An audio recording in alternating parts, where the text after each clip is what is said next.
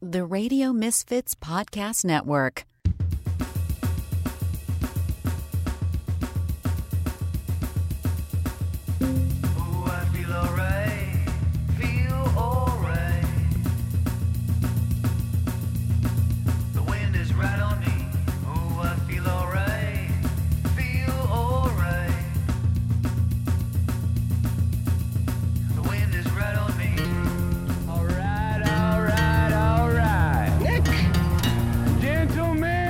Your buddy, kind of guy you can drink beer with. Start your engine! It's the Nick D Podcast. All right. Hello, it is the Nick D Podcast. I am your host, Nick DiGilio. Hello, everyone. It's Tuesday, and it's the first Tuesday of the month, which means it is for the people. That's right.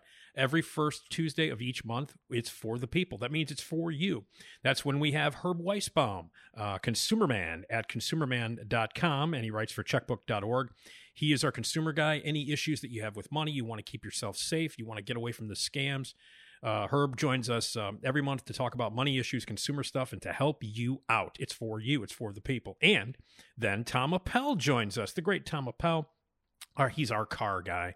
He is the publisher of Consumer Guide Automotive, knows everything about cars. If you have any automotive or car-related questions, if you're looking to buy a car or lease a car, any kind of questions in general about consumer car issues, Tom's our guy, and he joins us the first Tuesday of each month, too. So it's Herb and Tom, our consumer and car guy for the people. That's what's happening on the show today. Esmeralda, again, has the week off every time we have, or the day off every time we have the For the People. But I do want to thank you for your voicemails and emails, and you can be a part of the podcast here, the Nick D Podcast on the Radio Misfits Podcast Network. You can leave us a voicemail anytime you want. Voicemails are encouraged. We're going to play a couple of them. We listen to them all. We thank you for the support and the lovely thoughts. 773-417-6948. Drop us an email, nickdpodcast@gmail.com. We've been getting a lot of emails too, nickdpodcast@gmail.com. And we want to thank you for the lovely encouragement and the support. And I have a lot of longtime fans. Lots of the emails and the voicemails that we get, people talk about how long they've been listening to me. And man, I really, really appreciate that. And I really do. And you know who else is a big fan? Hi, I'm Carrie Russell, and I love Nick's show. I know you do, baby. Everybody knows it. Hi, stop. I'm Carrie Russell, and I love Nick's show. I know. Anyway, she loves my show, and so do a lot of people, and I really appreciate that. So emails and voicemails, if you want to send them, again, anytime, anywhere, anytime. 773-417-6948 for the voicemail, nickdpodcast@gmail.com for the email. Got an email here that I want to share from you lovely people. This is from Heath. He says, I was very excited to see that you have a podcast. I discovered it a couple of weeks ago. Started with the first episode. I finally caught up yesterday. It's so great to hear you again. I discovered your show on WGN one early morning when I lived in Tullahoma, Tennessee. I listened as often as I possibly could when I could pick up the signal, and I would listen to the podcast when I couldn't. You kept me company when I couldn't sleep or when I was at work. And it's awesome to hear that you and Esmeralda are as well as, it was great to hear that, and your movie reviews, your TV talk, your dad's jokes, and your interviews are always really well done, and the entire podcast is very professional. You know why it's professional? Ed and everybody at the Radio Misfits Podcast Network. Ed, my main man. Thank you, buddy. And the interviews are well done as well. Esmeralda's theme often pops into my head. That's Jason Skaggs, the incredibly talented, the unbelievably talented Jason Skaggs, who does all the sounds and the themes and the cool stuff you hear. He's the one responsible for Esmeralda's theme song, so thank you to Jason Skaggs for that. And it often pops into my head, and I sing it in my head, the Esmeralda's theme. I currently live in Murfreesboro, Tennessee, and I'll continue to listen. Thank you for all that you do, and thank you for your time. You are really appreciated. That's from Heath. Thank you, Heath. I love your candy bar. Oh, wait a minute. Hold on. I'm sure he's never heard that before. That's real original, Nick. So that's a lovely email, one of many that we get, and we appreciate all of it. And we have a voicemail that I would like to share, and this is from a lovely gentleman named Patrick. Nick, it's Patrick. I wanted to say how happy I am to be able to hear you again on a regular basis. About a year ago, I was reading Rob Feeder's column, and I saw he had an email address. I emailed him and asked him if he had any updates about you. Crazily, he emailed me back in 5 minutes. It was very, very classy and said he had no information but would keep me posted. Well, I was delighted in the last few months to see that we're joining the Radio Misfits and having your own podcast, and it really is great to hear you on a regular basis again. I love Esmeralda. I love all of the car talk and the different features. It is something I enjoy regularly, and I go way back 10, 15 years listening to you and appreciating the work you've done on the radio. So congratulations. It is truly wonderful to hear you back. Be well. Bye. Wow, thank you, Patrick. Man, no idea, guys, how that makes me feel after, about a year and a half or so or more of having a really rough go of it, man. Whenever I see these emails, whenever I hear your voicemails, whenever I hear the feedback, and whenever I hear just how many people are listening to the podcast, a lot of people are listening to this podcast and subscribing. It means the world to me. I cannot tell you how much it means to me. So I thank you for that. And everybody involved with the podcast, I want to thank them as well. And everybody, and for housing me, the Radio Misfits. Check out radiomisfits.com. In addition to my podcast, there are tons of amazing podcasts to check out there too. So please check that out. Also, my dad is going to tell a joke today. He does that every Tuesday, and he will tell a joke. My dad's 80 years old, works at the Jewels, been telling jokes his whole life, and they're often fantastic. And I've been sharing my dad's jokes directly from the horse's mouth, my dad, for years and years on my show, and I continue to do so. So my dad will be joining me to tell a joke.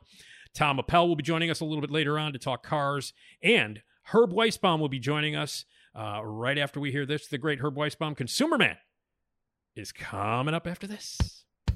Congratulations. You're about to listen to the Nick D podcast. It's by far the best decision you've made today. It makes the other podcasts seem like crap. Oh yeah, don't be a jagoff.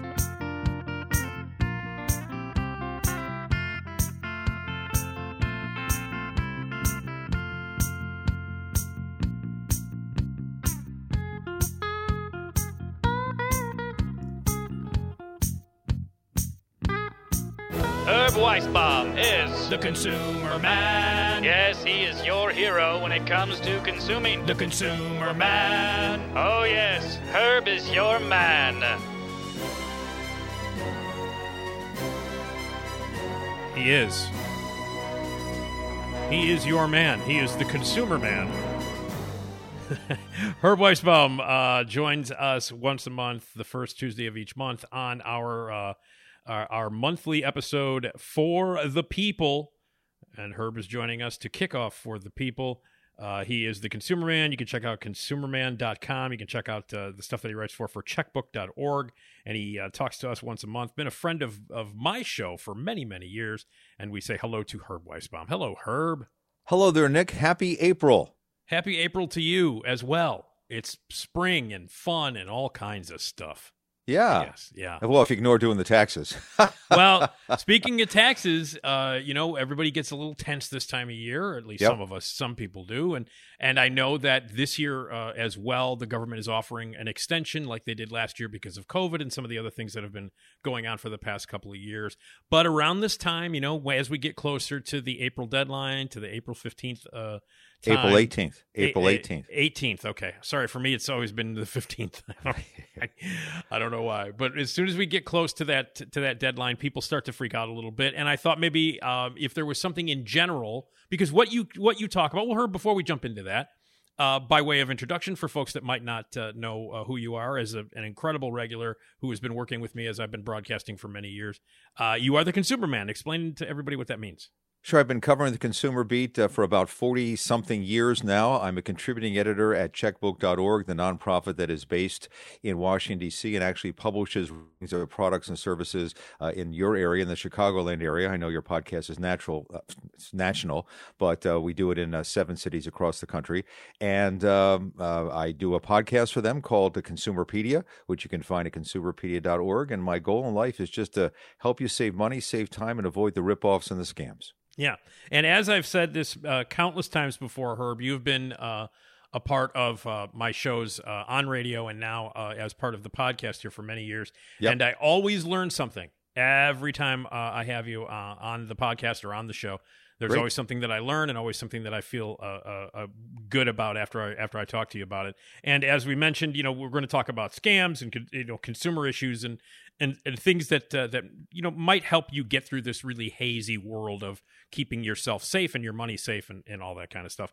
But as we were talking about hinting to, is there anything maybe a little bit, because people get a little tense around this time, and I know that scammers work 24/7 year round. Sure. But at this time, tax time, do the scammers, do they accelerate a little bit? Is there anything that people should kind of look out for at this time of year more than any other time of year?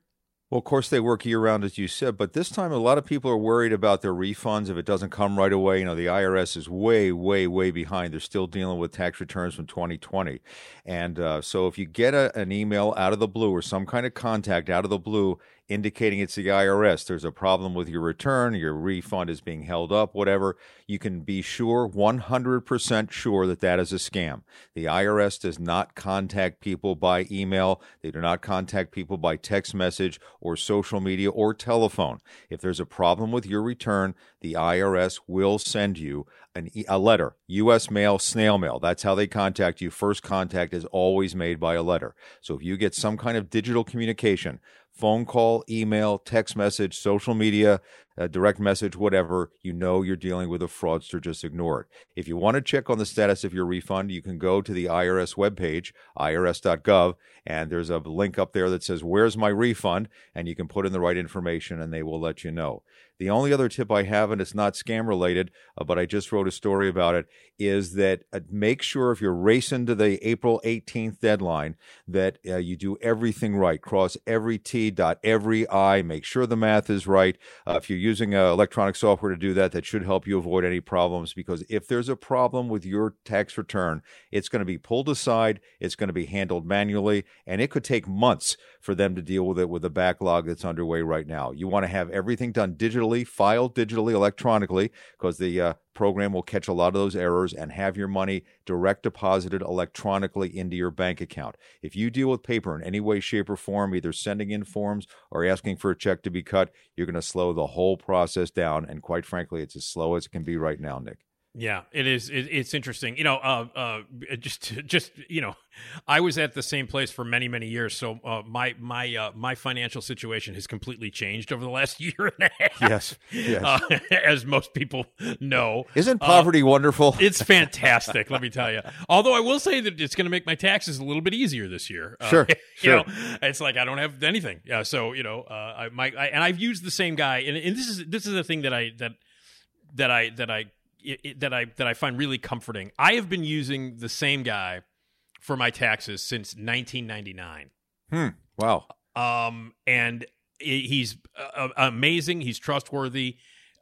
He's good at what he does. And like during this sort of weird time in my life where it's going to be kind of weird to file, for taxes. Sure. He already knows, like, he's like, oh yeah, you work for a place for like 30 years and now you don't. And and the taxes are going to be a little more interesting this year.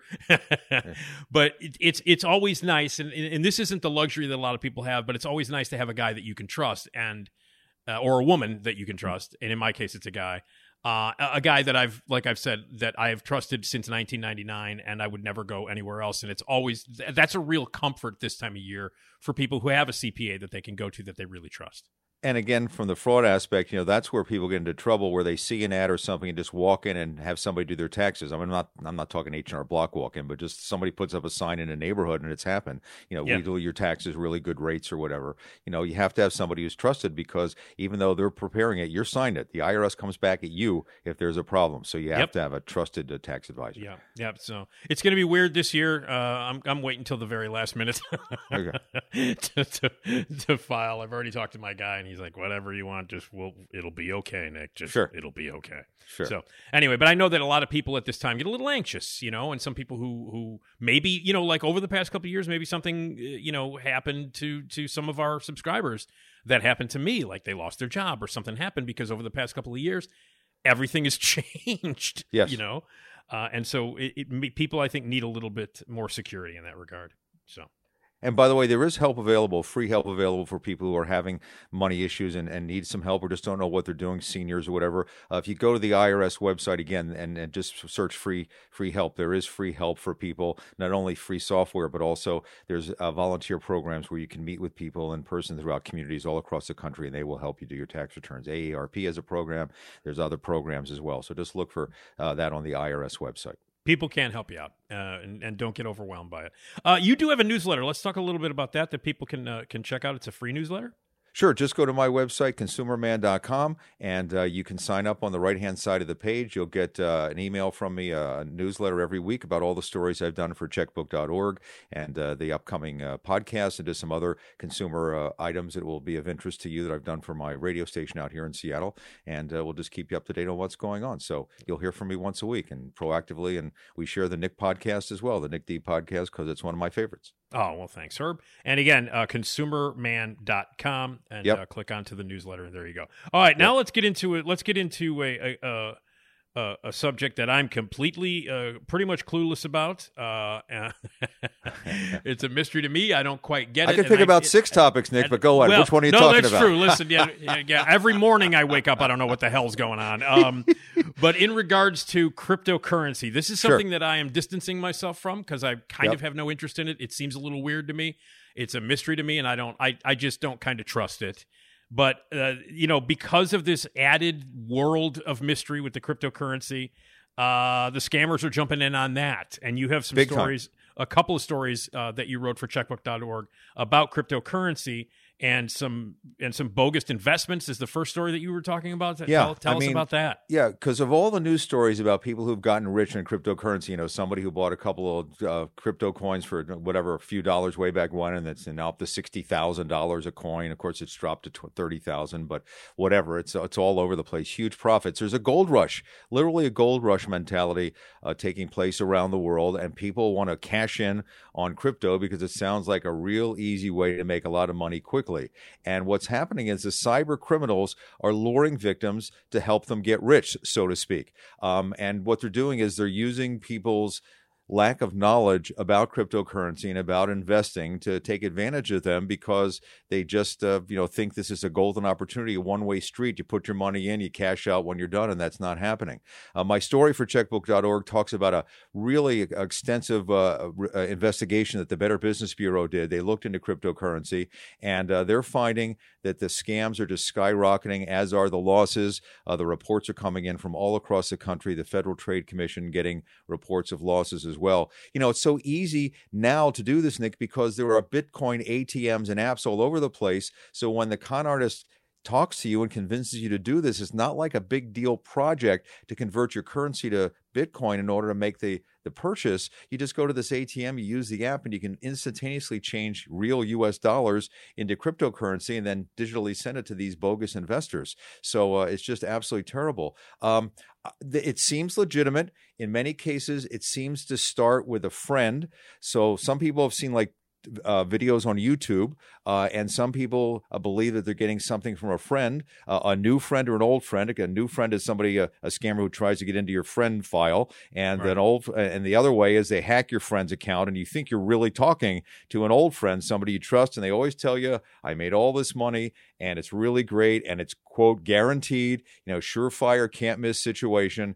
And if you get involved, they'll send you to possibly a website where you can get involved with this thing. And the BBB said to me, the deal with the scam is these websites are so sophisticated now, you really think you're dealing with a legitimate investment firm. They have live customer support, live chat. They require usernames and passwords. You can check your account because they have these computer programs that give you bogus earnings. You put in $750 and a week later you have $10,000. So the people feel really safe. They're dealing with a legitimate firm. But by the time they realize they've been taken, the losses go from a couple of thousand to, I talked to a guy who lost, seriously, $50,000.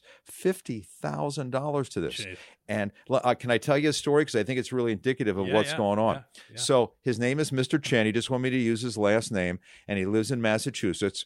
And he got a message from his new Facebook friend who claimed to be a successful trader on the Hong Kong exchange. And this new friend kept showing him screenshots of how much money he was making. And finally, Mr. Chen decided to give it a try. He was assured, as they all do, it's safe, 100% guaranteed it easy, no, no, and no. And so based on this advice, he opened an account for $25,000 without investigating.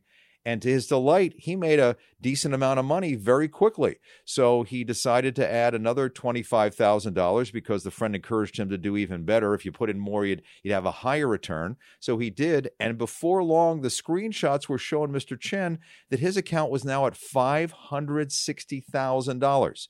$50,000 investment, $560,000 in his account after just a couple of weeks. So he decided it was time to pull out a little bit, and he wanted to take out his initial $50,000 investment. So he got the runaround for a couple of weeks from quote-unquote customer service, and then they finally told him that he would need to withdraw the entire amount and pay a 5% overseas handling fee, which would have been $28,000. Couldn't take it out of the money in his account. He had to send them fresh money to pay this. And that's when he realized he was dealing with criminals. And what they would have done, of course, is if he had fallen for this, he would have sent them $28,000 in new money, and then they would have cashed him out, and he would have had nothing. There would have been nothing there. So he would have been out his $50,000 plus another $28,000. And he knows that this is gone forever. He's never going to see it again. He filed complaints with the Hong Kong police, the FBI, the BBB. But quite frankly, in the digital world, Nick, as you know, when it's gone, it's gone. And that's, it's just really terrible that could happen. And how do people protect themselves from this kind of thing? It's to me, as I mentioned before, Herb, all of this whole, the Bitcoin, cyber currency, all that stuff, it just seems like a mystery to me that I don't want to dive into. Right. And I'm not Captain Investment anyway. I've never been a big investment guy. It all seems kind of confusing to me. I try to keep it as simple as possible. With me, it's like if I have my money, I like to keep it. That's kind of the way. That's kind of the way I am. But how do people protect themselves if they're interested in coming? And now, by the way, Herb, now Larry David is doing commercials. For bitcoins and cyber like currency, and it's become that big. It's that big that now like Super Bowl commercials are dedicated to it. It's a legitimate thing. Yes. And you got a guy like Larry David who doesn't need to make commercials at all. The guy's got Seinfeld money, so it's not like he needs to do this. But you get a big name like that, these big commercials, people are like, well, maybe I should invest. What precautions should people take? Well, first of all, I actually wrote about that in one of my stories, that because of the Super Bowl and all the crypto companies that bought time, crypto has now gone mainstream. It's not this wacky thing that crazy people do. It's like a main thing. Of course, none of those spots talked about the risks. They all talked about it was the fear of missing out, FOMO, and that's what's going on here. People, they want to get on the train, and that's what these emails and texts people get or whatever. Get on the train now. You don't want to miss out. This is the next hot thing, and that's what the con artists are playing on, that you're going to invest without thinking. I think you made a really good point, and something I've always heard from investment people. If you don't understand it, don't put your money in it. You can't invest in something you don't understand. And I dare say, and I'm a smart guy and I read a lot of stuff, and I don't understand cryptocurrency. I mean, I sort of do, in my mind, but it's like, it doesn't make any sense. And the fact that it's unregulated and people think that's a good thing, I think that's a terrible thing, because there are no regulations. There's nowhere to go if there's a problem, et cetera, et cetera. But to answer your question, I think the first thing, Nick, and I always hate to make the victim pay for this thing or point the finger at the victim, but a lot of this has to do with greed. Stop being so greedy. You can't get 100% return in 2 days guaranteed. There's no such thing. Yeah. And anybody who tells you that in a world of investment, especially investments in stocks or gold or crypto or whatever, if you want a guaranteed return, put it into a U.S. savings bond. But anything else, it's risky. The higher the risk, the higher the return potential, the higher the risk, and you could lose everything, and nobody can guarantee you a return with these kind of things, and they're certainly not guaranteed and no risk and easy. So that's number one. If you're going to buy any kind of investment, whether it's cryptocurrency or not, make sure both the person selling it to you and the firm they work for are licensed or registered in your area where they have to be in order to sell this. And if you don't know how to check it out, go to investor.gov. It's really easy, run by the federal government. You can find out if they're registered or licensed, as they have to be. Investor.gov. And finally, beware of fake testimonials. These things often have testimonials or the videos that they run or the YouTube from people who either are paid to say it worked, people who are completely fabricated. They make up a profile by stealing pictures off of the web and making a story. Or I just got told by the BBB, they now believe that some people who want to get their money are told, we'll give you your money back, but you have to make a video testimonial telling people how good this is. So they're using somebody who was scammed, who wants to get their money back, to scam other people. That's not uncommon in the scam world for them to do that kind of thing, but it's just despicable. But that's what's going on now. So you really can't believe this stuff. So check, verify, find out what's going on. And if you go to my story, either on checkbook.org or it's right at the top of consumerman.com, I have all these links in there for you where you can check this out and a lot of resources from the SEC about investments and digital investments and the questions to ask and that kind of thing. It's not something to rush into because your quote-unquote friend told you to do it because you can make a lot of money. That's the bottom line. Yeah. And again, just, to think, sometimes things are just too good to be true. And that's kind of isn't that kind of a general rule, Herb, when we talk about anything, not just cryptocurrency, but scams in general? If it seems too good to be true, isn't it too good to be true? Yes, the saying is always, it's probably too good to be true, and I've learned after 40 years of reporting, it is too good to be true. I mean, that's the bottom line. There's no probably involved. Just to give you an example of just how ridiculous this is and how people should just say to themselves, come on. In my story, I have an actual text message from somebody that they received that they sent to the BBB, and they lost $1,500. And it tells them at the bottom of this text message, Nick, give us $300 and you will have a return of $6,700 daily. Oh, come on. Seriously? For $500, you'll get back $10,000. I guarantee daily. You should see that and run as far away as you possibly can. And don't say, well, my friend told me, or well, I had it in a text message. We have to realize that in the digital world, everything can be faked and spoofed and scammed. You've got to realize that in the digital world, as we've said before, Nick, there's no undo button. You give them that money, you give them that Bitcoin to buy stuff, it's gone forever. You can file as many complaints as you want. You're never going to see it again. You have to be smart enough to protect yourself. You really do. Yeah, you do. And again, I mean, or just stay away from it. That's kind of what I've been doing. If I don't, I mean, you said it, Herb, I'm a very simple man. So I try to stay away from things that are complicated. Sure. And invest in pizza futures, something you understand. Sure. I know pizza. Sure. I know that. Yeah, that's not a problem at all. And cryptocurrency is in that story that you were talking about on checkbook.org. But another one is that, do different rules apply to cryptocurrency investments in terms of taxes?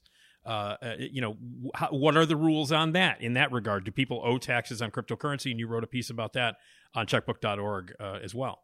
Yeah, a lot of people are wondering, do I owe money on cryptocurrency? So here's the deal. The IRS considers crypto to be property. It's taxed like other investments, so it's like stocks or gold or that sort of thing.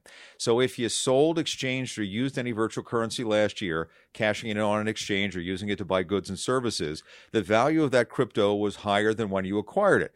Just like it's a capital gain, just like if you cashed in stocks or sold gold or whatever. So if you bought $50 worth of Bitcoin, it was worth $100 when you sold it. You got capital gains of $50, and there will probably be tax consequences of the IRS. Long-term, short-term capital gains depends on if you held it for a year or not, that sort of thing. So, if you didn't do anything with it, if you just own crypto and you just held it or you exchanged it between wallets or something like that, but didn't actually sell it, didn't realize any kind of gain or capital loss, you're even with the IRS. You don't owe anything for those investments. If you did have a loss, by the way, and I'm sure a lot of people did have losses on their crypto because it dropped so dramatically last year, you can actually use those losses as against other capital gains you may have from other investments that you have that did well. So that's the one downside on that. The problem is that crypto, again, because it's the unregulated areas we talked about, you may not get the 1099 forms. At the end of the year, you always get a 1099 form from your brokerage house or your investment firm to tell you, here's the paperwork you have to give that we gave to the IRS to put on your tax return. You might not get that from the people you bought, even if it's legitimate people, the people you bought the cryptocurrency from, and you need that Doesn't mean you don't owe taxes on those capital gains. It means you got to come up with the paperwork for the IRS. So you might be able to get it from the exchange that handled your transaction. You may be able to use software that can import that information from that exchange, or there are also dedicated crypto tax software programs where you'll be able to square up with the IRS. But you got to do this. It's not like, oh, I didn't get any form. That the IRS is really looking and focusing in on crypto. And there's one question at the bottom of the tax form, and I actually included the image with my story because it's at the bottom right after you put your name and address and all that other stuff. And it says, at any time during 2021, did you receive, sell, exchange, or otherwise dispose of any financial interest in any virtual currency? Yes or no? And everyone is required to answer this question. If you answer no, no problem. It's assuming you're being honest. If you answer yes, you could be flagging the IRS for extra scrutiny because they want to look into this kind of thing. So again, if you just held virtual currency in your wallet or account, you just transferred it between accounts or wallets or something like that. But if you sold any virtual currency to cash in or to buy something, then you're in a situation where that's a yes, and the IRS wants to know about it and wants to get their cut of the action. Now, you also include in this piece that you wrote a blog post from NerdWallet. Yes. On crypto taxes, which is sort of this. It's like a little a graph that looks like it calculates your capital gains. Yeah. Yes, it can help you do that, and that's really good. And NerdWallet also has information in that story about the different programs that can help you do the crypto taxes that do that kind of thing. So they looked very deep dive into that. So I put them with this story. Yes. Yeah, NerdWallet's a great thing, good folks. Isn't it? Yeah, good folks. Yes, one of my dear friends, Liz Weston, writes for them. She used to be with big newspapers, I think the LA Times, some other people, and she writes a column every week, and it's absolutely rock solid information. Yes, I use them all the time. The vibe that you get from yourself and from people about cryptocurrency, it's here to stay now, right? And it's now that you've said it's mainstream, and the Super Bowl commercials and other things have proven that. And we are all going to have to learn about it, and not just us regular people, but also you guys, you professionals. It's like, okay, this isn't a fad. This is a real thing. And now we've got to all get together, learn about it, and help people with it. Yes, I think you're right. Oh, I got to turn my. No, let me turn my Outlook off. I'm sorry okay. about that. You're good. Okay. Yeah, you're right. I think in like the last year or so, it went from, oh, this is just silly time, to, man, there's a lot of money being made and lost in this, and a lot of people getting into it who shouldn't get into it, and we better start dealing with this, which is why I've written like 3 or 4, 5 crypto stories like in the last couple of weeks, because that's all anybody's talking about in the investment world. And they see, which gives them an air of confidence, they see things like there are now banks that are getting into it, credit card companies are getting into it. There are, some people, you can get your rewards back in cryptocurrency.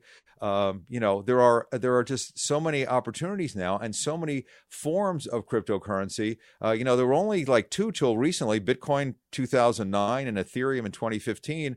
And now, according to the website Statista, there are 10,000 cryptocurrencies worldwide. Jeez. 10,000. Wow. And some of them are little tiny dinky things, but that can be a sales pitch too. We're the new kid on the block, and you can really, why invest in the Bitcoin who everybody's already made their profit kind of thing. So the regulators are really taking a look at it, and I think that that there's going to be possibly some kind of regulation that just somehow, if you're going to sell it, if it's going to be companies that sell it, they've got to have some kind of regulation, because that's where a lot of people are going to get burned. They're never going to stop the scammers, and people have to be really serious about that. But I know, like the SEC, for instance, they're really, really concerned about the number of people that are getting burned by this. And it's lost money. So that's money that when you give it to the con artists, that's money lost from the economy. I mean, you're not going to make a profit. You're not going to spend it. You're not going to use it. It's like gone in the hands of, some crook in Russia or, Slovakia or wherever they're, Hong Kong, wherever they're doing it from. And that doesn't come into the U.S. economy, Yeah.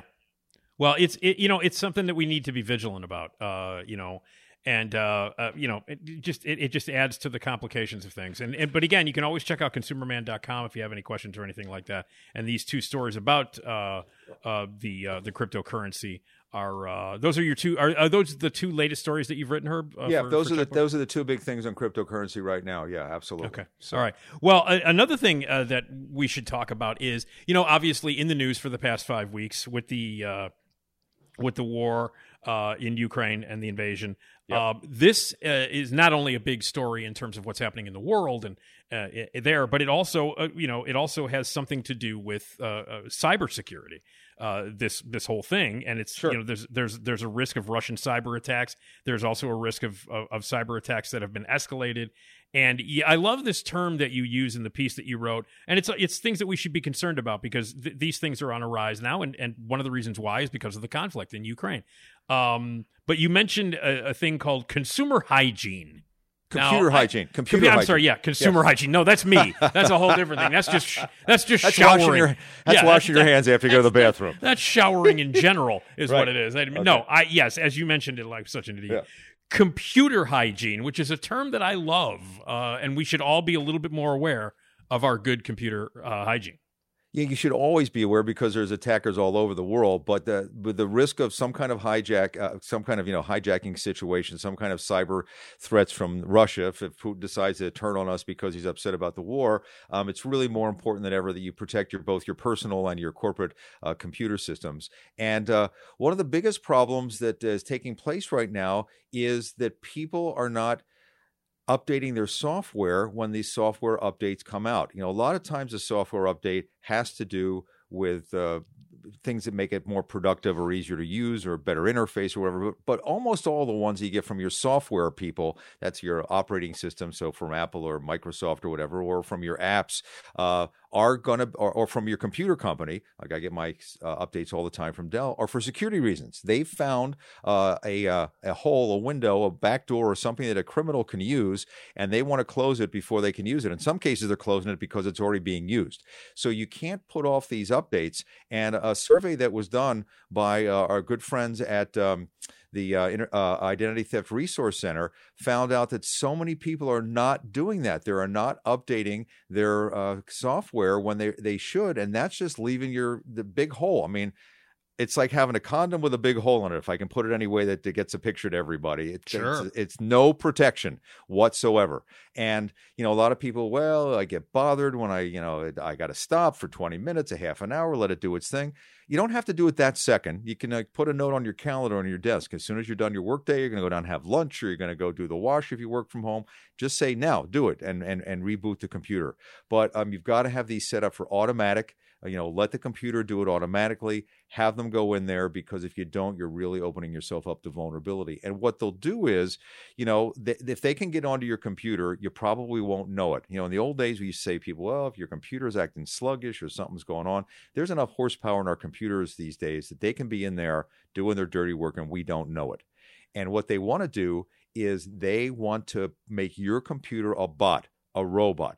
And then what happens is, if they launch a denial of service attack, which is what the Russians did before they went into Ukraine, they did a denial of service attack, which is all these computers all at once are bombarding the websites of whatever websites they want to shut down, and they get so much traffic that the websites have to shut down. That's a denial of service attack. So if they can get enough computers affected in America, they can turn these bots on all at once and say, hey, target, I don't know, Microsoft, Apple, your local power company, the Treasury Department, whatever they want to do, and they will have so much traffic coming in all at once that they'll shut down.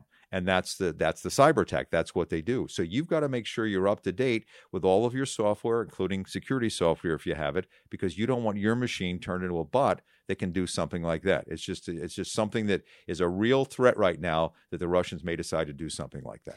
And there are other things that you mentioned in this article about the cyber attack escalation, and you do show you talk about this a lot, Herb, where they clone what looks like they'll take the logo of like what you have here in the article is this incredible notice email, a phishing email that is supposed to look like it comes from Chase Bank, and it looks really like it came from Chase Bank, and I got it. It came to my email. And how does one look at it and go, because you posted it here in the article. Yeah. But man, that looks real. That looks legit. That looks like it came from Chase. Yeah. And you know what I mean? It just keeps getting more difficult and difficult. To delineate the difference between these fake things and these real things. That's why I wanted to show it, because in the old days, we used to say, and some people say, well, look for typos and look for grammatical errors. No, these people know what they're doing now. They copy the logos. They put everything in there. What this one says is identity verification required. They usually have some kind of urgency. So it says your account has been closed, your account has been compromised, there's something wrong, verify your identity or contact us right now. And they'll either give a link, or in this one it says verify. And if you see this and you don't look, the first thing I look at when I get one of these is I look at the address it's coming from. And almost in every case, like this one didn't come from chase.com. It came from like bobflowers@gmail.com or something, somebody's email they had hacked. So that's your first giveaway that is not coming from Chase Bank, although they can spoof them and make them look pretty close. But that's number one. But number two, realize that your bank would never send you something like this and ask you to verify your information. So right away, you know that it's not from your bank or your credit card or whatever it is, your credit union. If it looks legitimate, it looks like it is. If you click on that link, Nick, one of two things will happen. It will either instantaneously download malicious software into your computer secretly that will either steal all of your information or turn you into one of these bots if that's what they're trying to do. Or it will send you to a website that looks every bit like the Chase website. In some cases, they just clone them. They take the website, and then you think you're logging on to your Chase website. You're going to put in all your credentials, and they'll be able to snag your credentials doing it this way. If you're not sure, if you get any alert like this and you're not sure, contact the institution at the number or URL that you know is a legitimate. So if you have a problem with Chase Bank, go to chasebank.com and then do a chat or talk to them, or call the number on the back of your credit card or whatever. Don't use any information on the email, because there have been cases I reported on where they'll have an 800 number, calls to this number if you have any questions, and it's the con artist running an 800 number, and they'll answer, hello, Chase Bank. Right. So you've got to learn to verify. I think I told you the story that once I had a call that came in from Capital One. They thought there was fraud on my account, and I said to the person, I was shopping at the time, and I said, thank you. I have no idea who you are, and I will hang up now and call back the number on the back of my credit card. And I did, and it was legit. They were trying to let me know it wasn't a problem, as it turned out. But if that had been a con artist, right then and there, I'm in shopping, I'm on a rush, I'm not paying attention. Yeah, here's my account number, here's my PIN number, whatever. You can't do that kind of thing.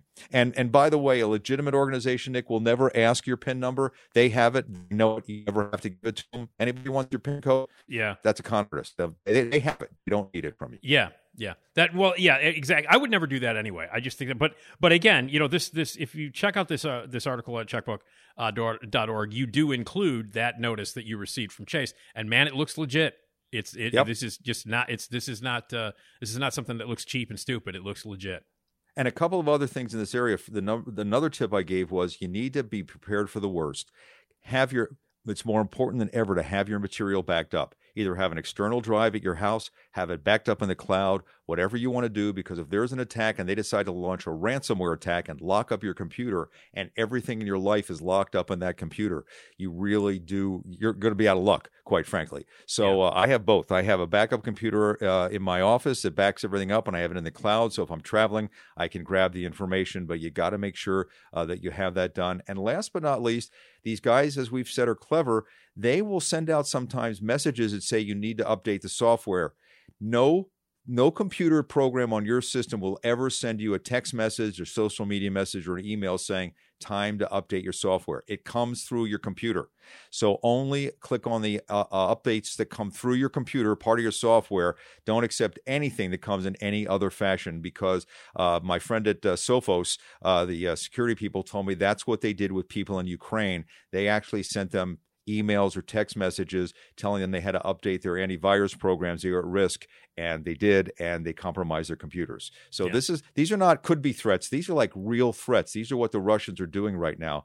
You really got to be careful. And one thing that is not with the story, but I just want to share with you that I'm doing on my own, and I know I'm a little bit more worried about things than a lot of people because of my line of work. But, just remember that if the Russians decide to do some kind of cyber attack, and I think we've all agreed that they're in all kinds of stuff in this country now. I mean, they're in the power grids, they're in the water supply, they're they're in there, and the U.S. government knows they're there. And someday, if Putin gets pissed off enough, he can pull the plug on something to quote unquote teach us a lesson. I just made sure I have some bottles of water in my house, and I just made sure I got a couple of $100 in cash in my house. If the ATMs go down, I don't let the car get all the way down to empty anymore. Just while we're doing this kind of thing, if something goes down, if he shuts off the electric grid, just think about the worst case scenario, which could happen. Where would you be? So I don't go too low on the gas. I keep extra water and some food at the house. I've got some money at the house. Just things to keep in mind because, God forbid the worst happens. You want to be prepared. Yeah. Well, speaking of, you mentioned gas in there, and one of the other things that you wrote a couple of weeks ago at checkbook.org, and everybody's feeling it. Anybody who drives now is feeling the pinch at the pump right now. Yep. And it's not like we haven't had gas, prices shoot up before, because I remember back in like 2008 or 9, they shot up at one point to like almost $5 a gallon. So it's been up before, and this happens every once in a while, and it's bad right now. But you do have some ways. There are 3 ways that you've kind of narrowed it down to get to get through this, to save money, to get your best deal, the lowest price, best way to pay, and how to get every mile out of your gallon that you put together. And this is something that's immediate to people who drive every day. And what's your advice in that regard? Sure. Well, let's start with find the lowest price. As I assume prices really can vary from station to station, even within your home area or where you work. Oh yeah. When I did this story a couple of weeks ago for regular gas near my house, it ranged from $4.89 to $5.19 a gallon. That's a really big difference. So choosing the cheapest station right there would have saved me $4.20. Keep in mind that unless your car says premium gas required, you do not need to put premium in your car, and it doesn't make any sense to put premium in your car. If it says recommended means optional. You do not need to do it. But a lot of people think that by putting in, they're going to get a whole lot more mileage, or it's better for their car. If you're buying a top-tier brand gasoline, there's no need to buy premium gas. These apps everybody use, like Gas Guru and Gas Buddy and all this kind of thing, in Waves to find the cheapest fuel. Yeah. So I was just wondering, I literally asked the question out loud, how accurate are these things, considering how quickly prices are changing at some stations 3-4 times a day? So what I did is I got the 2 apps, Gas Buddy and Gas Guru, put them on my phone, asked a few friends to check it out. We did Seattle, we did Washington, D.C., Minneapolis, St. Paul, Philly, Sacramento, and San Francisco. We recorded the prices shown on the apps and compared them with what were at the pumps. 44 stations in these 5 metro areas. Overall, the apps had the wrong price about half the time. That's flipping a coin. So I would have expected it to be better than that.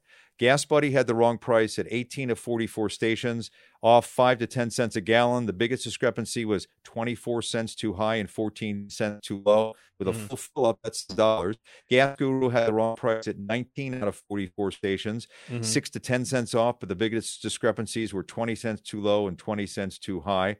And in some cases, I saw that on the listings were really stale. 16 hours to 2 days old. You can't rely on information, because do you know how these work? They expect people to, when they go to the station, put in what the price is. So it's not, I thought they had like special hookups to all the gas stations across the country. They're relying on people filling up to report the prices. That's how it works. And in the old days, when they didn't change that often, maybe once a week, it was fine. But when they're changing now all the time, so it's not like these things are bad. And I even spoke to the head guy at Gas Buddy, and he says, yeah, gas prices are changing very quickly. We got volunteer spotters. We're doing our best to keep up with it. Just look at how old it is. If it's 3 hours old, it's probably an accurate price. If it's 16 hours old or 2 days old, I wouldn't drive out of my way to go to that gas station. It probably, is not an accurate price. So that's that one. When it comes to paying, a lot of stations still offer a cash discount for paying in cash, 10 to 15 cents a gallon. That can add up if you got a big truck or a big full up. Sure. Keep in mind, and I asked people this, Nick, and they didn't know this. They thought a debit card payment was a cash payment. Not at those machines. That is not considered a cash payment, because they're using the electronic exchange system just like they use on a credit card payment, and they have to pay a charge for that. So cash is cash. Cash is not a debit card. Keep that in mind. And if you use a credit card, make sure you get the biggest payback. There are gas station rewards cards. There are stores there are credit cards that have rewards. Figure out what makes the most sense for you. The gas station cards are usually 5 or 10 cent a gallon discounts. These days, with the prices as high as they are, if you get a credit card that's giving you 5% off, you're probably going to be a whole lot further ahead than if you have a 5 or 10 cent a gallon discount from the gas station. Or do what your friend the Consumer Man does, and I stack discounts. So I buy gas at the Safeway near my house because it's real close and it's always less expensive than stations in the area. Safeway is one of the many stores. I know Kroger's sells gas, and Sam's Club and Costco, but Safeway is right near me and it's always the lowest price in the area. When I checked a week ago or so, it was 55 cents cheaper than the major brands down the street. So right there, I'm saving money. And then I use my rewards points. I usually get $1 off a gallon. That's $13 a fill up. And then I pay with my rewards card and get 2% cash back on that. That is the power of stacking discounts. There you go, man. I'm working on having them pay me for a fill-up. I haven't gotten there yet. But there are ways that you can actually, actually save at the pump. Just people need to be aware. Yeah, and then just drive efficiently. I mean, literally, your car burns less gas if you stick to the speed limit and drive smoothly. So Jack Rabbit starts and stops, as we all know, is going to burn gasoline. But how quickly you drive, how fast you're going, will also affect that. The auto experts at Consumer Reports, they went driving with a Nissan Altima and a Toyota RAV4. They went a steady speed, 55, 65, and 75 miles an hour. They found that the penalty for cruising at 75 rather than 65 was almost 7 miles a gallon in the Altima and 6 miles a gallon in the RAV4. Slowing from 65 to 55 improved fuel economy by 6 mpg in the Altima and 8 mpg in the RAV4. Putting that another way, speeding up from 55 to 75, get this, is like moving from a compact car to a large SUV. So keep that in mind. You drive slower, you're going to use less gas, and then keep your car aerodynamic. The bike rack on your car, if you have something like that, is really going to cut the mileage dramatically. I mean, you could lose 14 miles, 7 to 13 miles a gallon, Consumer Reports found. Even if you have the bike rack on and no bikes, that's going to create drag as well. So don't have the bike rack on if you're not going to have bikes on there, and only have the bikes on there if you're actually going to take them someplace. Just don't drive around with it, because you'll really reduce your mileage doing that. Yeah. All right. Okay, Herb, always a pleasure. What are you working on? Next that we could either see at ConsumerMan.com or checkbook.org? Well, my birthday.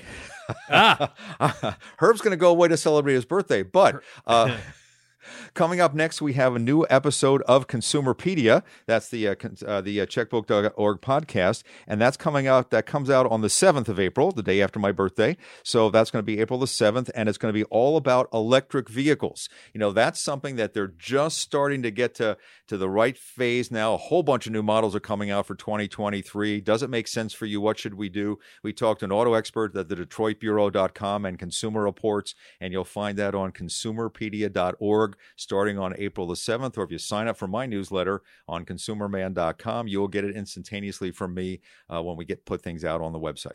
There you go. All right, Herb, always a pleasure. I know that you're going away. You're going to the Grand Canyon. You're having a birthday trip. Have a great time. It's always a pleasure, and we will talk to you at the beginning of May, my friend. Should I get out safely, we will absolutely do that. Thank you, Nick. You'll be fine. All right, Herb, thanks for everything, buddy. You're welcome. Bye-bye. Right, take care. There you go. Herb Weisbaum, who is one of the best. He is ConsumerMan. Check out ConsumerMan.com, and all the articles that we talked about are available at checkbook.org. Be smart. Take care of yourself. And now, For the People continues. We were just talking about cars. Well, we're going to dive headfirst into the world of cars with our good buddy, Tom Appel. Tom Appel. We're going to talk about car stuff. Tom Appel. Ooh, automotive with Tom. And his last name, Appel. It's the Tsar of Car, the Sultan of Cylinder, Tom Appel. Yeah. That's good, man. The incredible Jason Skaggs. And that's our official theme. That means it's car time. That means it's time to talk cars with Tom Appel from Consumer Guide Automotive. He joins us every first Tuesday of the month. And you just heard Herb Weisbaum as part of For the People. Tom, you gotta love that theme song. I'm still thrilled by it. It will never get old. Jason's an amazing dude, man. He really is. And his turnaround is so fast. He's so incredibly creative. It's like, hey, I need this. And then like a half an hour later, boom, he'll give me like, a treasure trove like the Tom Appel theme. So cool. There you go. The great Jason Skaggs. Tom, how you been, buddy? Very well, thank you. All right, cool. Give everybody the legits, tell us all about Consumer Guide Automotive and all that cool stuff. And yeah, if you're looking for a new car or truck, please check us out at ConsumerGuide.com. We have a list there we call our best buys. You'll want to check those out because that's a good place to start your test drive list.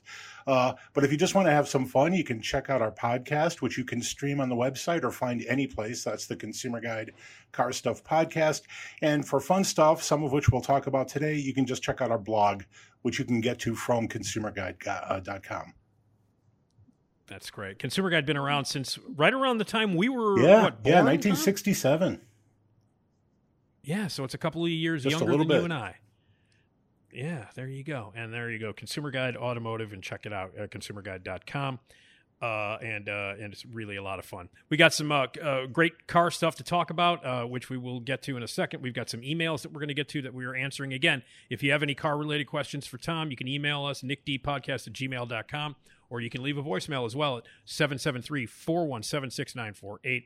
I always ask you, Tom, it's a month in between visits with you. What have you been driving? What are you driving now? And give us I'm driving something interesting. I'm driving the Honda Passport, the 2022 Honda Passport, which is Honda's MIDI crossover. It slots between the big Pilot and the little HRV. But what's interesting about it is this is the Trail Sport edition. And for people who have not been paying attention, every manufacturer now seems to need to have an off-roady version of all of their crossovers. So Subaru's got something called the Wilderness. Ford's got something called the Timberline. And now Honda has Trail Sport, which they're trying out on this car. So you get beefier looking wheels and tires, a little bit of orange trim, some contrasting stitching in the interior, and a higher wheel ride height. It kind of looks a little bit beefier, a little bit tougher, but that really sells. People seem to love that stuff. Wow, cool. And so it's been fun to drive? No, it's perfectly fine. If you like a Honda crossover, you're going to love this just fine because it doesn't feel any different. It just looks a little beefier. You get a little cred. You get a little cred when you buy this thing. All right. From Vin Diesel, we'll give you a wink. Something like that. Passport, huh? Now, why do you think they call it a passport? Are you beefier when you have a passport? I don't know. It's a legacy name. They only brought it back a couple of years ago, but it was around in the 90s when, unbelievably, Honda was selling Isuzu products as its own. So the Passport was actually a version of the Isuzu Roadie. Did Joe Isuzu do the commercials? He did for the rodeo. He did not do it for the Honda. Yeah. Did he? Yeah. You know what we need to talk about sometime, Tom? Is we need to talk about car spokes. That's a good topic. Like an entire segment, man. I'm not, because you got your Joe Isuzu, you got, and then we're not even getting into the local stuff like your Burt Wyman. Wyman was awesome. And Harry Schmerler, the singing Ford Rockabye man, My right? Baby, yeah. Rockabye My Baby. Harry Schmerler. Slowsley Edelson, man. We could go nuts. That's a good topic. God, that's so much fun. So Joe Isuzu telling us, so the Passport, that's what you're driving right now. Easy to find parking spots and easy to do all that kind of stuff. It's a perfectly nice vehicle. It's basically like a shortened bobtail version of the Pilot. So if you don't need that third row and you don't need that added length, this is kind of a nice crossover. All right, very cool. Anything else being driven around the office? You guys at Consumer Guide, what's the latest on cool cars that arriving people are driving? This week, and we're all very anxious to have this in the real world, is the Hyundai Ioniq 5, which is Hyundai's all-electric vehicle that's making a lot of news. Very good-looking vehicle. So we're dying to drive that. That comes soon. So I'll have word about that next month. Just in a general question here, Tom, for layman's, what do you need to get used to while driving an electric car, other than just, obviously, finding a place to charge it up and all that stuff, but the handling, the driving, the experience of driving an electric car, how is it different than driving, a regular fuel car? A couple of weird things, mostly sensation. They're very tactile things. One is throttle response, and that electric car throttle response is immediate.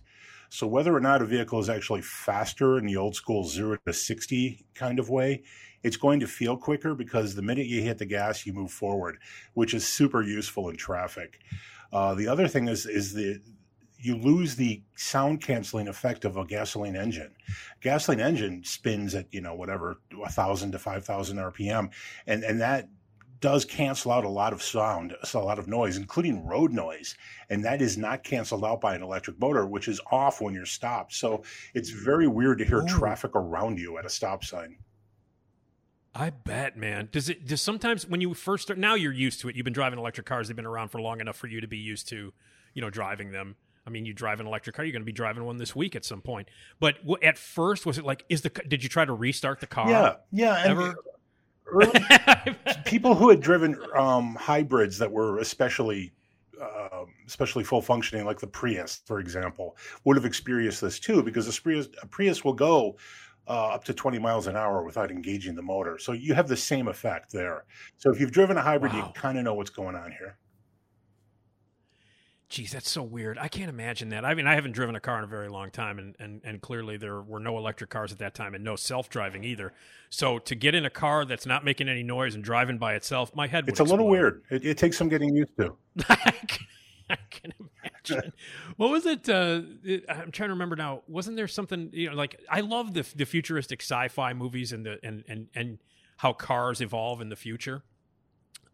In those movies, like, didn't Total Recall, they had like the cabbie, right? Didn't they have the? Yes. Wasn't that voiced by John Cleese? I think it was. I think you know what? I think you're right. I think it was John Cleese. But wouldn't that be awesome to just, like, I know we're going to have like these self-driving cars and blah blah blah, but like, wouldn't it be cool to have like a robot Uber driver? Hi, what are you doing? And have the. I would think it would be great. Sadly, I don't think we're going to get the robotic driver. I think we're just going to get the voice command, which is a bummer. Oh, damn it! Now you've heard about this isn't a car thing, but you've heard that they've hired Flippy 2 at White Castle. No, Flippy 2 is like a big electronic robot arm that will flip burgers, so they don't have to pay people $6 an hour. How did I miss that? No, I didn't know that. Yeah, my question is, where's Flippy 1? What the hell happened to Flippy 1? Something must have happened to Flippy 1. I don't know. Because they've hired Flippy 2. Where do robots go to drink and tell their sad story? That's a good question. That's where you're going to find Flippy 1. Flippy 1 right now is like, I used to be able to flip burgers at the White Castle. My cousin Flippy 2 is in there now. So, anyway, all right. Well, I don't know what that has to. Well, it's a robot thing, but it has nothing to do with cars. Although there are robots who are driving cars, and all of that. All right, so that's you've been driving lately in the office, and that's been the talk. And you'll let us know what the new Hyundai is like, correct? I'm very excited. All right, very cool. People are excited about it. Why are people so excited about this one specifically? Hyundai does sell an electric vehicle already. It was called the Ioniq. They've rebranded how they're using the word Ioniq, and that's IONIQ. So irritating spelling, irritating branding. But this vehicle is seriously high tech. It uses an 800-volt charging system. It's got almost 300 miles of range. It's extremely attractive in a very modern way. This is kind of like the cutting edge of affordable EV right now. Okay, all right. And Ioniq, isn't that? If you add pentameter to it, isn't that like Shakespeare can drive that car? Yeah, or am I? That's exactly it. Yes.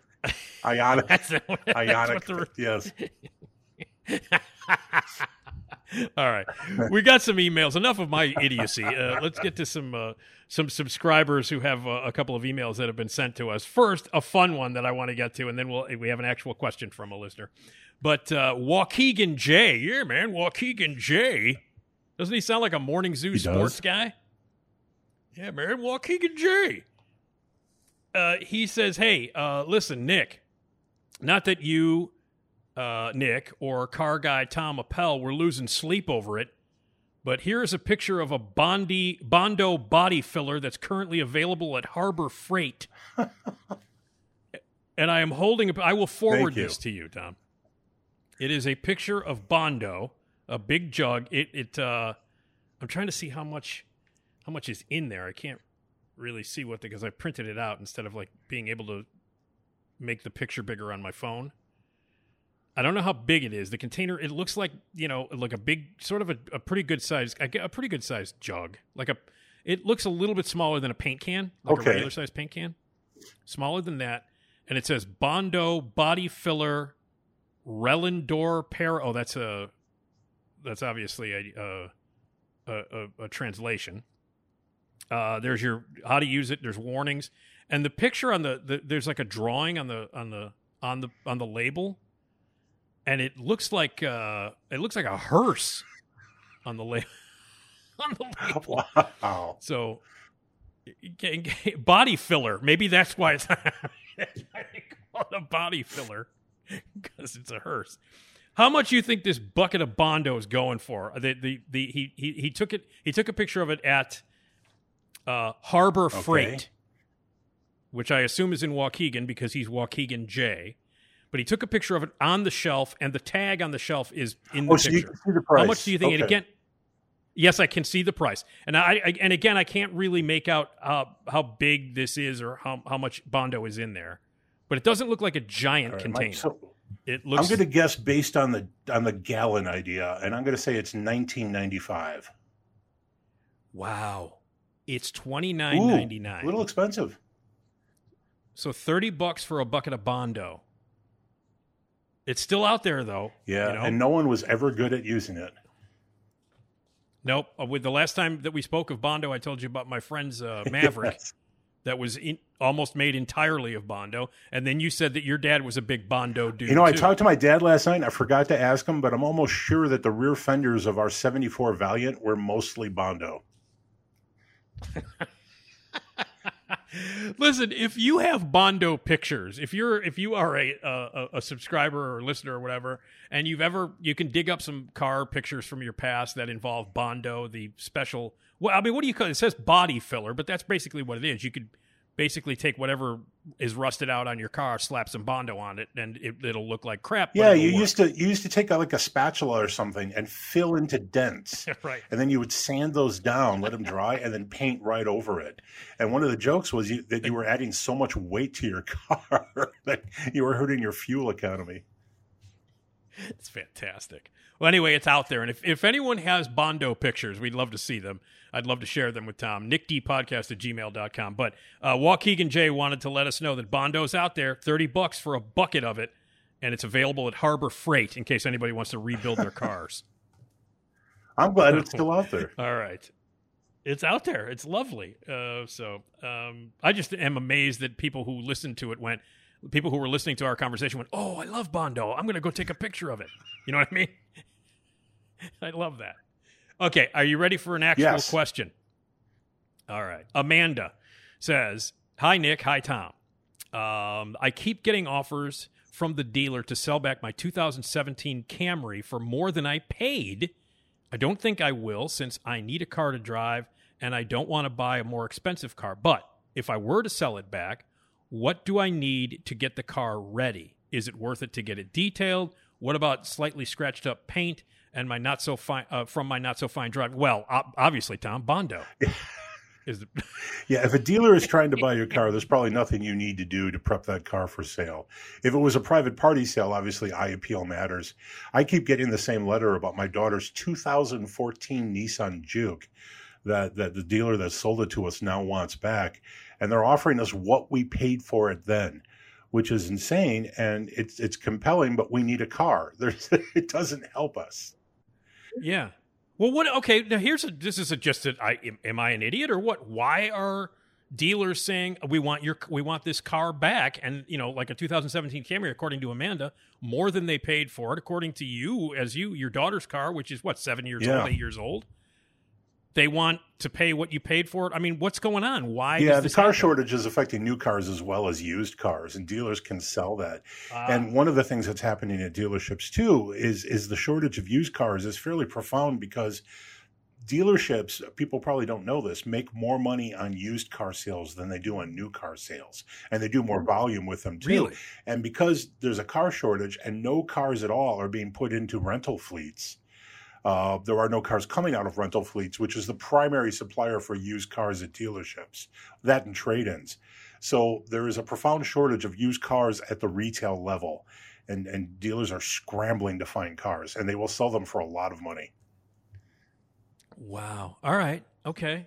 So it's not like what people need to realize, maybe we should, make this clear, is that this woman who is getting a note from the dealer saying that they want that car back, this is not a recall.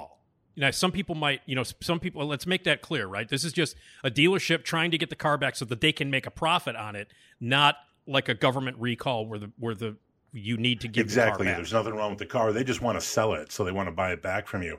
And if you have a car sitting around that's relatively new, this is the time to sell it. If you're not using it, if it's just sitting there. I don't know who does that, but all right, very cool. Yeah, I got one sitting outside. Been sitting there for 3 months. Haven't touched it. I'm waiting for the gas to go down to $2 a gallon before I go out there. So anyway, here's a question for you, Tom. Gas prices right now. How are most people dealing with it? Just on a general level, this is something that touches every driver who has a car now. The amount that people are paying per gallon. For gas. People aren't dealing with it on the sort of on a macro level. It doesn't seem like people are doing that much about it, but complaining. And part of what's going on too is because we now don't, the whole workforce is largely working at home as much as they can or as much as they're allowed to. There isn't that much discretion as to whether or not we drive or not. So there isn't that much you can do actually to save gas except to be more careful. I wrote a piece once a long time ago about ways that people drive that waste gas, and I can post that again if people want to see it. But it primarily had to do with speeding up and slowing down while you drive, which is a really awful thing to do if you don't want to pay too much for gas. Mm. Yeah. Okay. All right. Well, it's a concern for a lot of people. Now, you were mentioning as we were talking about Amanda's car and how there's a car shortage. Well, one of the stories that you shared with me, which was from Kelley Blue Book. So first of all, tell me, Kelley Blue Book, that people know about Kelley Blue Book, but this is a website as well that publishes articles in addition to what they do as just, the Kelley Blue Book to find out how much a car is. Kelley has expanded. Kelley's a little bit like Consumer Guide. They're actually much bigger than we are. Forced humility here. But they have a full editorial team, and they do track things, and they do some research too that they publish. So really a good resource if you just want to keep up with automotive stuff or find out the price of your car. Mm-hmm. Yeah, but Kelley recently was talking about did an article that I shared with you, Nick, about the chip shortage and just a general supply chain shortage, and it is crippling the auto industry. The only good news we have right now is that for the past 2 months and possibly for the past 3 months, car prices have not increased. They're still ridiculously high, but they seem to have crested. But for whatever reason, and not all the data is in yet, but it looks like March is going to have been an especially bad month for sales. And it's a combination of things, mostly because there are far fewer cars on the ground than there need to be for people to be able to buy what they want to buy. Typically, there's 3 million cars in the supply chain right about this time of year. There's only 900,000 out there. But there's also some concern that there's some buyer fatigue, and some buyers are deciding to sit on the sidelines until things get normal again. Wow. Those numbers are kind of staggering. I mean, have they improved at all? I mean, obviously, this has been going on now, with the pandemic and everything's been going on for over 2 years. So, we hit the 2-year anniversary of the first lockdown, in February/March. And have the numbers, have those numbers gone up or down, or how have they changed? March will be the worst car sales month of the pandemic. So it's going to be about 13 million something. Actually, that number is probably being published as we speak. So we'll see where that comes in, but it's going to be bad. Next month should be better. General Motors and Toyota keep saying that they have better secured a supply chain of chips, but General Motors is also closing down its truck plant in Indiana. So I don't know what's going on there exactly. But it seems like the supply chains, no matter how locked down they seem to be for microchips, never seem to materialize. And manufacturers are sent scrambling. It's a very weird situation, and obviously, if you're a chip manufacturer, it's a seller's market. And the article here details some of that. What are some of the other details in this article that people might want to know about in terms of how this is affecting, car production? and how big the microchip thing is now. Like, I mean, this is not like a minor component or part of a car. This is a major thing. Yeah, there's so many it depends on the car. I've heard as few as 35 and as many as 120 microchips in a vehicle. And one of the things that Kelly points out in that article is that Cadillac is delivering versions of its, I think it was the XT5 and XT6, so it's midsize crossovers without heated seats, which seems criminal. It's a Cadillac. You would think that the first thing a Cadillac would have is heated seats. But to get those produced and out the door, they're actually foregoing some options and some features just to keep the supply chain full. Man, oh man. How much longer do we think this is going to be happening? I was listening to someone from Toyota this morning on a podcast, and Volkswagen. Things should normalize this year, but they won't be back to normal. And the quote from Herbert Diess, who's the CEO of Volkswagen, is, no matter what happens this year, we will not be able to build as many cars as we could have sold. Oh, man. So now we're looking at 2023 as the first normal year. Wow. Jeez. Okay. Boy, it's really taken, I mean, every business has taken a hit, but man, that's really huge. That is really huge. So, all right. Well, that article which you sent to me is available at Kelly Blue Book, and it's all about the microchip shortage. And they keep updating it, right? You can get it, and you guys cover that as well. Yeah. Okay. So you can check out all the information that you need on that. You mentioned heated seats, Tom. Did I ever tell you about the first time I ever experienced heated seats? No, I don't think so. Okay. I was in my friend's car, and he picked me up. We were doing a play together at the time, and he picked me up from my place and drove me. We were driving to the theater, and I didn't know that he had heated seats. I had no idea, and it was winter, and it was pretty cold out. And I get in, and I'm sitting there, and then suddenly he without telling me, because it seemed like a normal thing to do, is, it's cold, put the heated seats on. And I started to think that I was having a stroke or something. I didn't know that he had. I didn't know he had heated seats, and I'm like, "What the hell is it? Is it possible for men to get menopause? What the hell is happening right now?" And so it started to heat up, and I was like, "What the, man?" And then I was like, "Hey, what's going on?" And he's like, "Oh yeah, I have heated seats, moron." And I'm like, "Oh." Because it was, at that point, it was completely standard. I think the first time I actually experienced heated seats was probably 2003. So it's not like they were brand new at that time. But they were still limited to high-end stuff then. Yeah, not common. Okay. Not yet common. Well, they're common now. Yeah, okay. Oh, well, I just wanted to say that, it would have been nice if he said, I'm turning the heated seat on, so don't think you're having a stroke or anything. So that was my first experience with heated seats. Hey, when new things happen in cars, how excited are you? You know what I mean? Like we're just talking about at that time, 2003, that was kind of new. It was cool to have heated seats. When they do something new and kind of hip and luxurious, how excited do people in the business get, and how cool is it? I think that no one wants to admit that this is a cool option, but if you're in the Chicago area or just in the snow belt, one of the greatest things to become common in the last couple of years is a heated steering wheel. What a great option. Oh, that is so nice. Yeah. And it's not a thing you think you want until you're using it, and you're like, oh, yeah, I'm a wuss. I need this. Yeah. Well, that's kind of the case with all kind of luxury things. It's like, I don't need that. And then it happens, you go, damn, this is cool. How did I live without this? Actually, Bluetooth connectivity was like that, too. When Apple CarPlay and stuff like that started working without a connection and you didn't have to carry a cable with you all the time, that was pretty sweet too. Yeah. It's a new world, Tom. I haven't gotten used to it. I'm still writing in Sanskrit. I don't know what the hell's happening.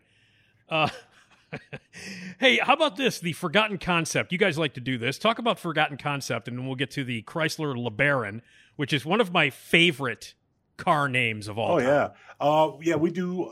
Actually, I do a forgotten concept thing, and I try to do at least one or two of these a month. And it's just a concept car from the past that didn't really catch fire, didn't seem to influence that much. No one talks about it, or it's just generally forgotten. So I like to dredge those back up and go, hey, this was cooler than you think. Well, what are some of the ones now? I'm looking at the Chrysler LeBaron turbine from 1977. A turbine! Yeah. This is such a weird car, and there's a lot wrong here that went on for far too long. But Chrysler began its turbine program in the 50s. And for whatever reason, they were convinced that the internal combustion engine was not the way to go with cars, and they were going to develop an alternative fuel system, and that was the turbine.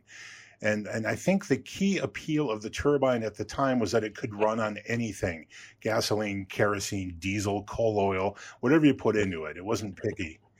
So I think that was the primary appeal. Hell, you could melt down some Bondo, right, and pour it right into You probably could. Actually, there was a joke for a while that you could run it on tequila. So it was, but.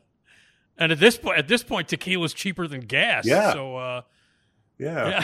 Cuervo was actually, so the turbine program got into the 60s where they actually they had built prototype cars that people were driving.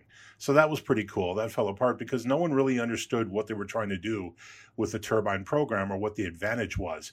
But Chrysler went on developing this stuff. And into the 70s, when Chrysler started to get into financial trouble, they had petitioned the government and received from the government a fund, an endowment, develop this latest generation of the turbine, and that is the Chrysler LeBaron turbine, which is just a regular LeBaron with a really intense aerodynamic front end clipped onto it and a turbine engine. I got to say, I'm looking at the picture. It's a pretty cool look. I think it's a pretty cool looking car. I don't know. I mean, I think it's a pretty cool looking car. If you try to describe it to someone here, because it looks badass and kind of futuristic, actually. Yeah. For 77. Yeah, in 80 and 81, Chrysler did its last version of the Imperial. And the Imperial looked a lot like this with a wider grille. This has a very pinched grille and very large flip-up headlights. Very dramatic, very 80s looking in the 70s. So they called that. I think that this was very predictive of future design. It's pretty cool, man. And so what happened to the car? Well, the interesting thing, one, I call it a concept car, but because Chrysler took federal money for this, a decision was made that they couldn't actually take this on the road as a show car because that's not what the money was for. So even though it has the cool design study thing going on, and even though it's got the radical technology, it was never actually shown on the road. So if people don't remember this, that's why. These press photos here came from Chrysler at their proving grounds, and that was it. This vehicle never actually met the media. Is that right? Wow. So has there been any testimonials ever? Did you dig up any testimonials of people who drove The one? thing about these cars was they were very smooth underway, as a turbine would be, because it's essentially a jet engine. That's how a turbine functions. But it did power the wheels. Right. It wasn't like there was a big jet blowing out the back like the Batmobile. Probably that would have been cool. Not practical, but a lot of garages would have caught fire. But apparently they worked pretty well. The thing was that they were never fuel efficient, so there was really nothing going on there. This is right between OPEC oil embargoes, so fuel efficiency was a big deal. Oh, man. All right, well, the Chrysler LeBaron turbine, the LeBaron, still one of my favorite car names of all time. Oh, it's one of the best. One of the best. You also, if you scroll down a little bit, you can also see the Chevrolet Electrovet. Yes. What is that? The Electrovet. That was, as it sounds like, an electric Chevette. And there's not a lot going on there technology-wise. It was literally a bunch of 6-volt batteries behind the front seat. There was no rear seat in that car. Come on, really? And just some cool-looking wheels. Really? Wow, man. God, some of these concepts are unbelievable. That's unbelievable. Well, you have a lot of fun with that on your forgotten concept section. Hey, you mentioned the turbine and the jet engine shooting out of the back like the bat. Have you seen the Batman yet? I have not, and I know you were impressed. I loved it, and I'm not a Batman guy at all. Like I haven't. I mean, for me, Batman is Adam West, and that's about it. And I kind of like the Tim Burton, the second Tim Burton one. Batman Returns, because Michelle Pfeiffer is amazing in it, and it's the least Batman movie ever made because it feels more like a Tim Burton movie than it feels like a Batman movie. I love Tim Burton. Yeah, which is probably why I like. So do I. And I'm not a fan of I didn't like the Christopher Nolan Batman movies or any of that stuff. I wasn't looking forward to it. But I wanted to get your take on the Batmobile in the new Batman movie. Have you talked to anybody who's seen it about how they feel like about the Batmobile in the Batman? I have not. My guy Damon has seen the movie, and I need to check with him because he's really into movie cars. Yeah. Okay. All right. I think it's cool. I think it's really cool. The thing that I loved about it the most, and the thing that I loved about the movie so much, was that all of the you know how Batman always has these insane like gadgets because he's a rich guy and he does all these incredible things. Well, this one is just really sort of like the Bat Cave is a dump. You know what I mean? And like his all of the technical stuff that he has is barely analog. And it's just and the car for like a good portion of the movie, the car is up on a rack because he's got to work on it, you know. And awesome. I loved that. I love that. There's a fantastic chase scene between him and Penguin that involves there's one long sequence that involves the Batmobile in it. And then like he crashes the hell out of the Batmobile, and then like later in the movie, you see the Batmobile is up on a rack, like in the Batcave. Like you got to get to that. Bruce, you're going to have to fix that. And it feels that way. It's like a souped up car. It's not like this. It doesn't transform into a motorcycle or anything. It's just the souped up car. And the motorcycle, you know how, the Bat motorcycle? Yeah, it's a regular motorcycle. He wears a backpack and a helmet while he rides it. Like a regular helmet. I love stuff like that. That's awesome. Me too. That's one of the reasons why I love the movie so much. It's like, look at his motorcycle, his Bat cycle. It's a motorcycle, and he's wearing a regular helmet with a backpack on. And I loved that. But I got to get I really want to know what you think of this, because I think the Batmobile in the new Batman movie is I'm going to try to see the movie then before we talk next. Yeah, it's really good. It's really, really good. Now, your favorite Batmobile, I mean, for me, it's got to be the TV, the Adam West. Yeah. Right? That was based on a Ford Futura. It was actually based on a Lincoln concept based on the Ford Futura, and we've got a story about that car someplace. But that's a great looking car. Oh my God! I always forget the name of the guy who designed George all those Barris. cars. The best.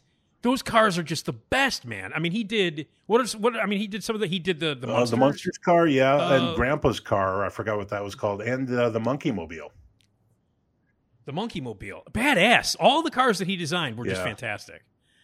And they have them. I still think if you can go out to Volo, you can go to the Volo Auto Museum, and I still think those are on display. They might. I think Volvo currently has the original Batmobile, or one of them.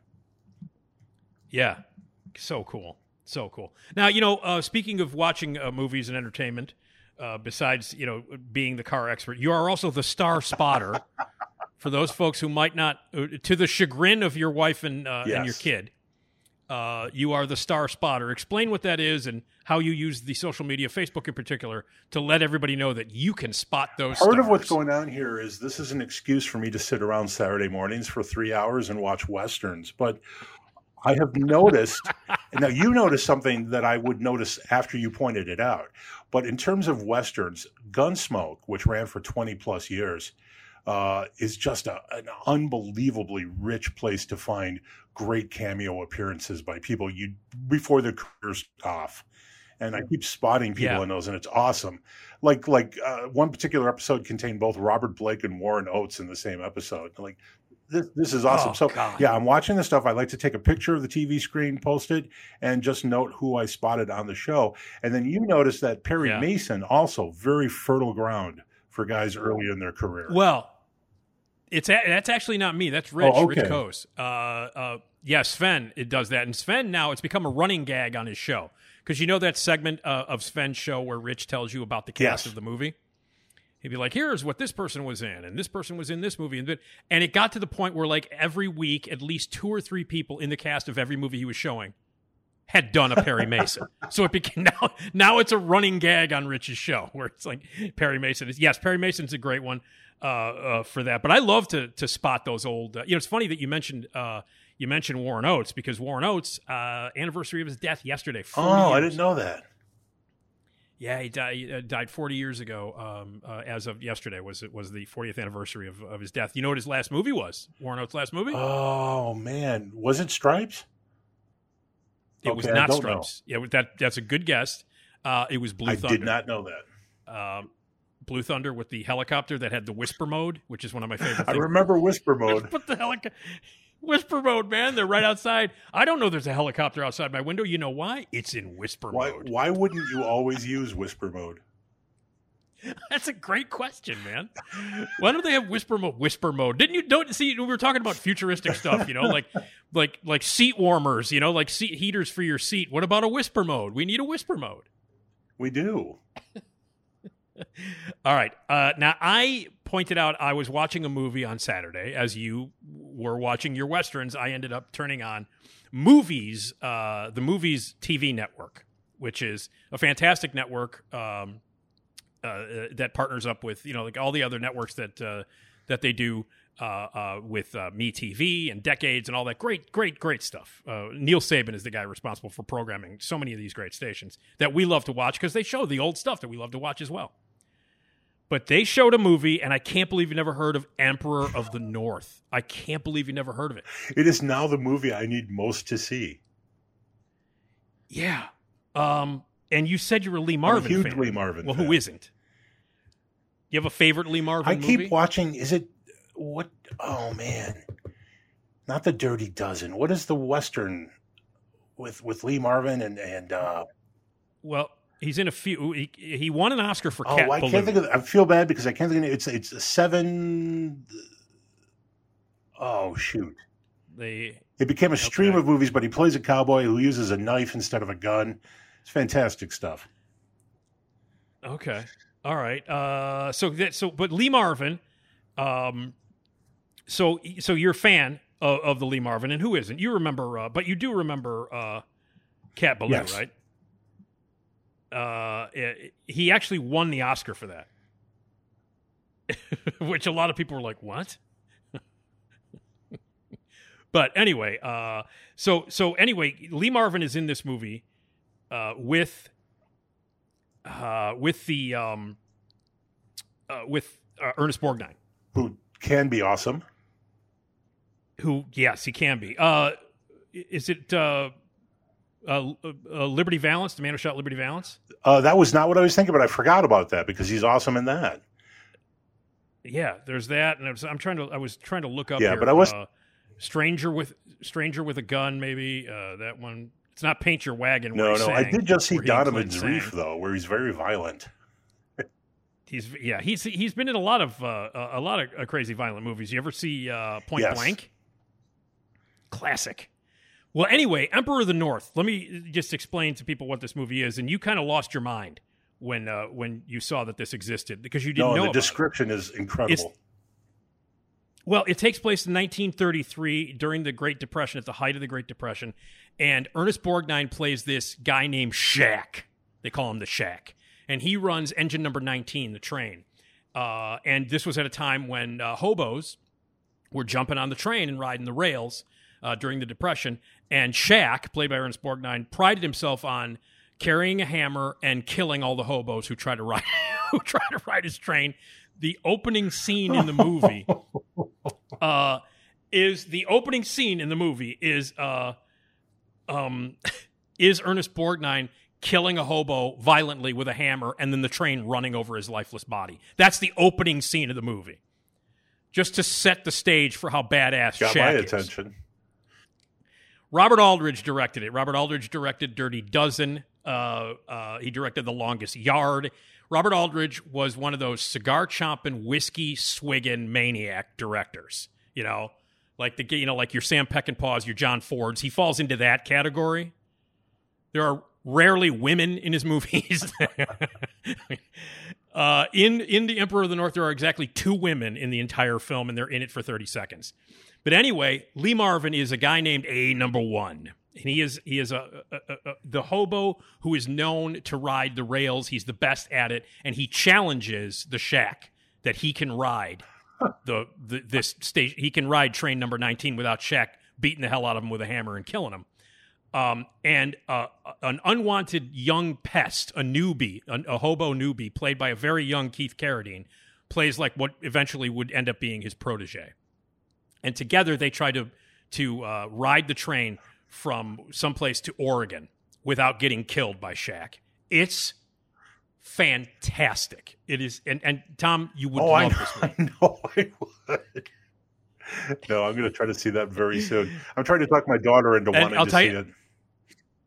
Oh, she'd love it. I know now your daughter and I have very, what I know about your daughter, she's come out to couple of my film events, and whatever I talk to you about her and stuff like that.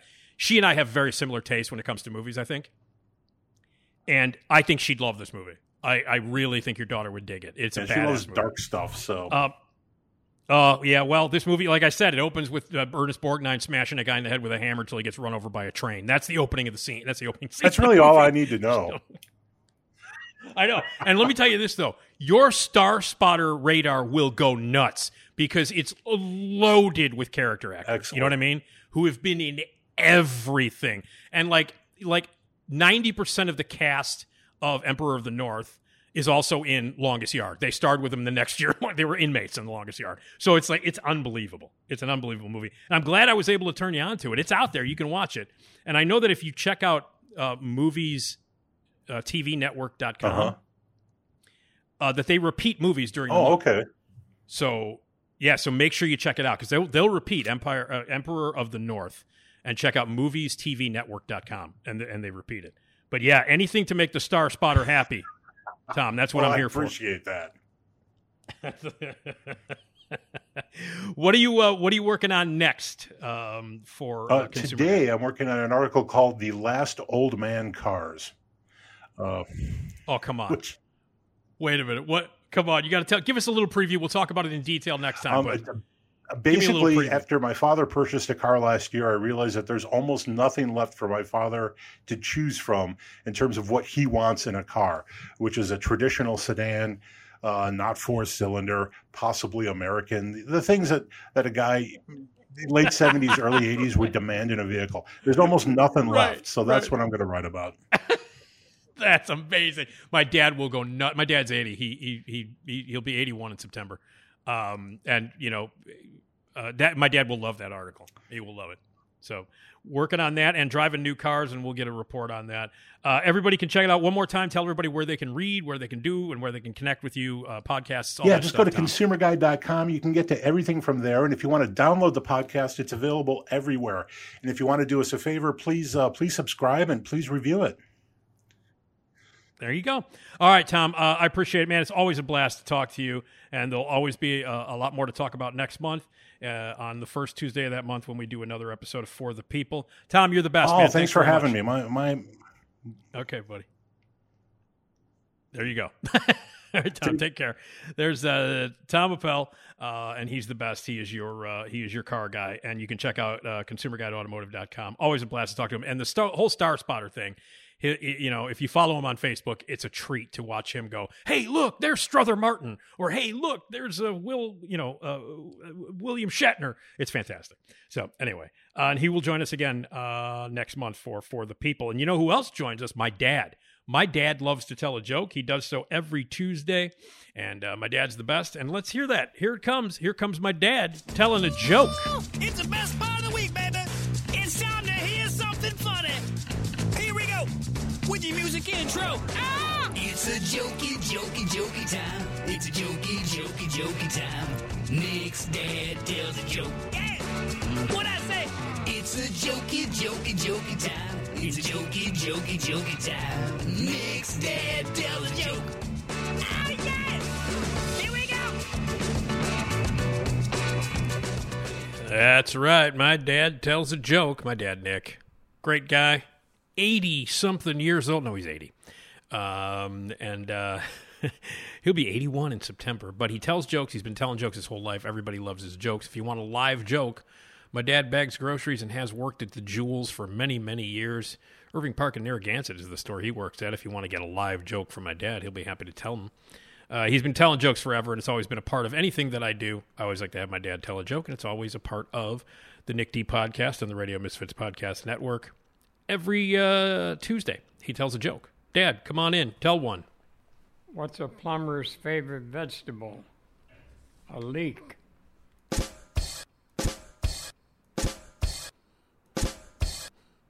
Get it? That was jokey time. It was a jokey time. Nick's dad told a joke. He did, and he'll do it again next Tuesday right here on the Nick D podcast. So there it is. We like to end the show with a laugh. My dad rules. Hey, I want to thank my dad for telling a joke. I would also like to thank Tom Appel and Herb Weisbaum for another fantastic edition of For the People. If you have any car-related questions for Tom or any consumer concerns and questions for Herb, do it. Send us an email, nickdpodcast@gmail.com for anything, including those questions, nickdpodcast@gmail.com. We want to hear from you. Voicemails as well, 773-417-6948. Questions for Tom, questions for Herb, and anything that you want to leave with us. We love your support. We love your messages. You are part of this podcast, 773-417-6948. I want to thank my main man, Jason Skaggs, as I always do. All the sounds, all the songs, all the themes, all the greatness from Jason Skaggs. He lives out of Houston, and he's on Facebook and Patreon. Check him out there. Check us out on RadioMisfits.com, and check out all the great podcasts. There are tons and tons of amazing podcasts on the Radio Misfits Podcast Network. My thanks to Ed and everybody there. And also check us out on every platform and rate and review us. Take the time to rate and review us, RadioMisfits.com or any place you get your platforms. And we do it every Tuesday and every Friday. And Radio Misfits. And the next time we talk, my guest will be Daniel Knox, who is a great musician and a brilliant guy and a great artist. And he loves David Lynch. And he is the guy who is programming the David Lynch retrospective at the Music Box Theater. It's a week-long tribute. Nothing will be playing at the Music Box except amazing David Lynch movies and shorts and retrospectives with great guests and awesome things happening at the Music Box. If you're a fan of David Lynch, and who isn't, the David Lynch retrospective is going to start on April 7th, and Daniel Knox will join us to talk about that long event at the Music Box. And David Lynch will be the topic, as well as other things. Esmeralda will be back as well. So that's what's happening on the Nick D podcast. Thank you so much for being a part of it, and listen all the time here. And thanks very much, and we'll see you next time.